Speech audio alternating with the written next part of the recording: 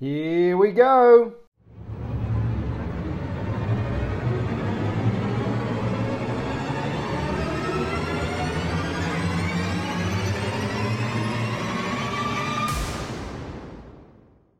It's time to stop the property search and crack the deal. I'm Luke Moroney.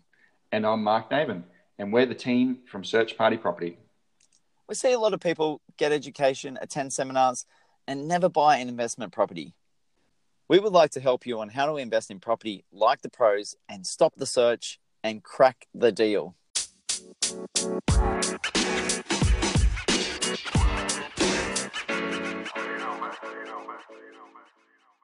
The podcast is for information purposes only. Make sure you seek your own independent advice from your solicitor, accountant, or financial planner.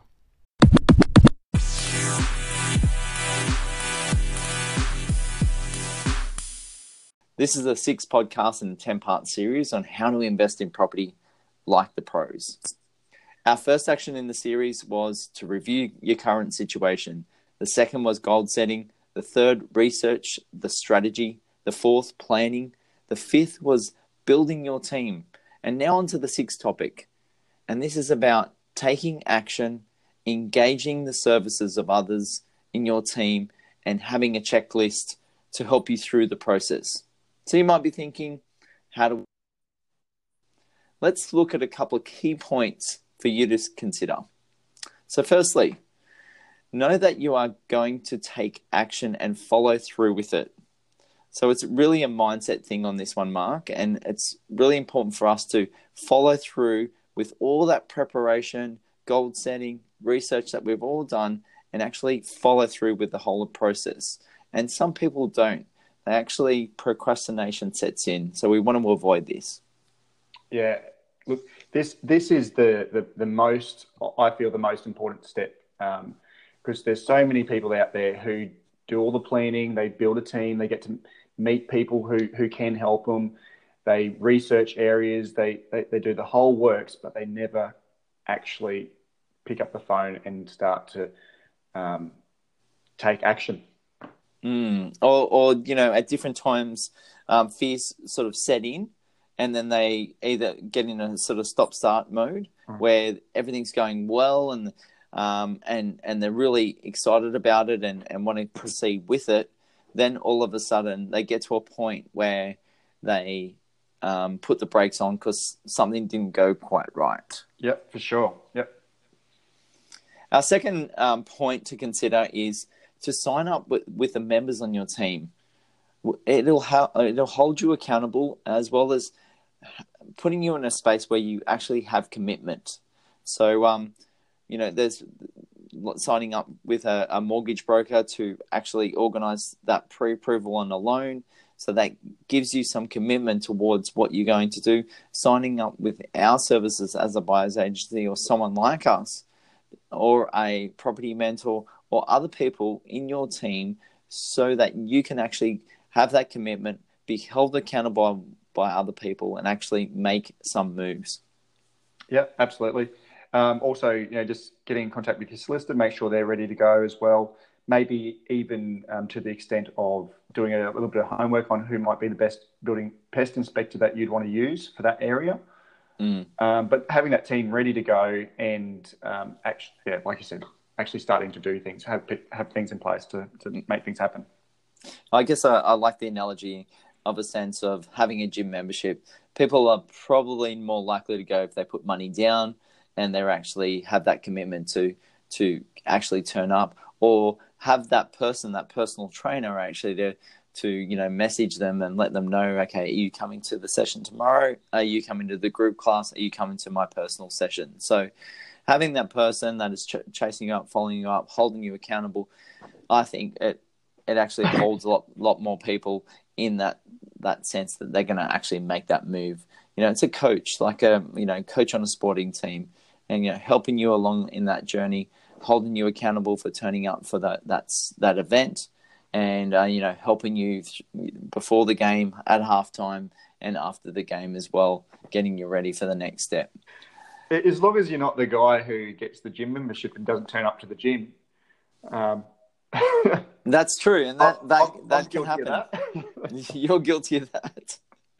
Well, maybe you didn't have a personal trainer to keep you on track with it, and it was only your own money rather than just a gym membership. So probably a twofold thing: money down, as well as personal accountability, or having that commitment with someone who's relying on you to turn up. Yes, so that could be a twofold thing.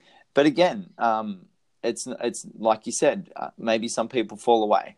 So that's what we were talking about in the first point there as well, Mark. I wasn't trying to stuff up the analogy. But it's a perfectly good point. And it's a really good point. So that's why on the back of that, I think you've got a better chance of success when you not only have the money, but the person that's holding you accountable. So the money may take you to a 50%, but the person accountable might give you an 80% chance of success. So, and there's no absolute guarantees of 100 chance of success because it relies on a lot of you as well. Yeah, exactly. So our third point is to have a checklist for the steps that you need to carry out through the purchase. And I think that's really important for you to get us, for everyone to have a sense of where they're at throughout the purchase. So what do I need to do next? So I guess people are always asking this, what's the next step? What's the next step? And making sure they know exactly where they are. They know they have a guide of where to take them back to if they're not quite sure where they're at. Yeah, checking through those steps is important. And just as we sort of said before, once you've got a property, going through those steps, doing the research, and then maybe checking that property and seeing what other people's thoughts are. So whether that's your mentor or whether that's maybe your accountant or financial advisor or buyer's agent, they can talk to you about the property, the benefits and the negatives of the property. And then, but again, coming back to you've actually got to take the leap and buy a property to become an investor. I think that checklist can be really handy for people to get a sense of where they're at and making sure that they're following all the steps. Missing steps could result in some extra fees, delays in the process. So making sure that you have that checklist by your side through the entire process. You might want to post it up on the wall, have a look at it each day, make sure that you are taking those steps. So hopefully that helps you in terms of having a look at that next stage of taking action, engaging the services of others, and having that checklist by you. With that checklist, Luke, do we have an example or something that we can give to people or email to people or something like that? Yes, we definitely do, and we can we can put it in a process of sending that out to clients when they are engaging our services. So that's definitely something that we will have in place to actually, post that out and have clients ready to make those purchases and actually follow those steps so that they can, not only hold themselves accountable, but hold all their team members, including us, accountable for what we're doing as well. And perhaps, I don't know, I'm just throwing it out there. Maybe you don't want to do this, but if anybody who emails either you or me, at luke@searchpartyproperty.com.au or mark@searchpartyproperty.com.au and wants a copy of that, just mention that you've heard it in the podcast and maybe we can send you a copy as well. Absolutely. Yeah, send it out. So I've got copies of that, and definitely email us if you want a list, the checklist on how to go through that property purchase. So definitely can help you with that. So to recap those steps on the key points is to take action and follow through. Secondly, to sign up and have that commitment for yourself. Third is having that checklist, what we said. And if you want a copy of that, definitely do email us. So hopefully that gets you started in the process of property investing in order for you to stop the search and crack the deal. And that's what it's all about, cracking that deal. Now I'm going to hand it over to Mark, I should say, for the property deal of the week. Fantastic. So this week is a property that we're actually currently negotiating at the moment, or as of today, as of this recording. We're just about to wrap it up.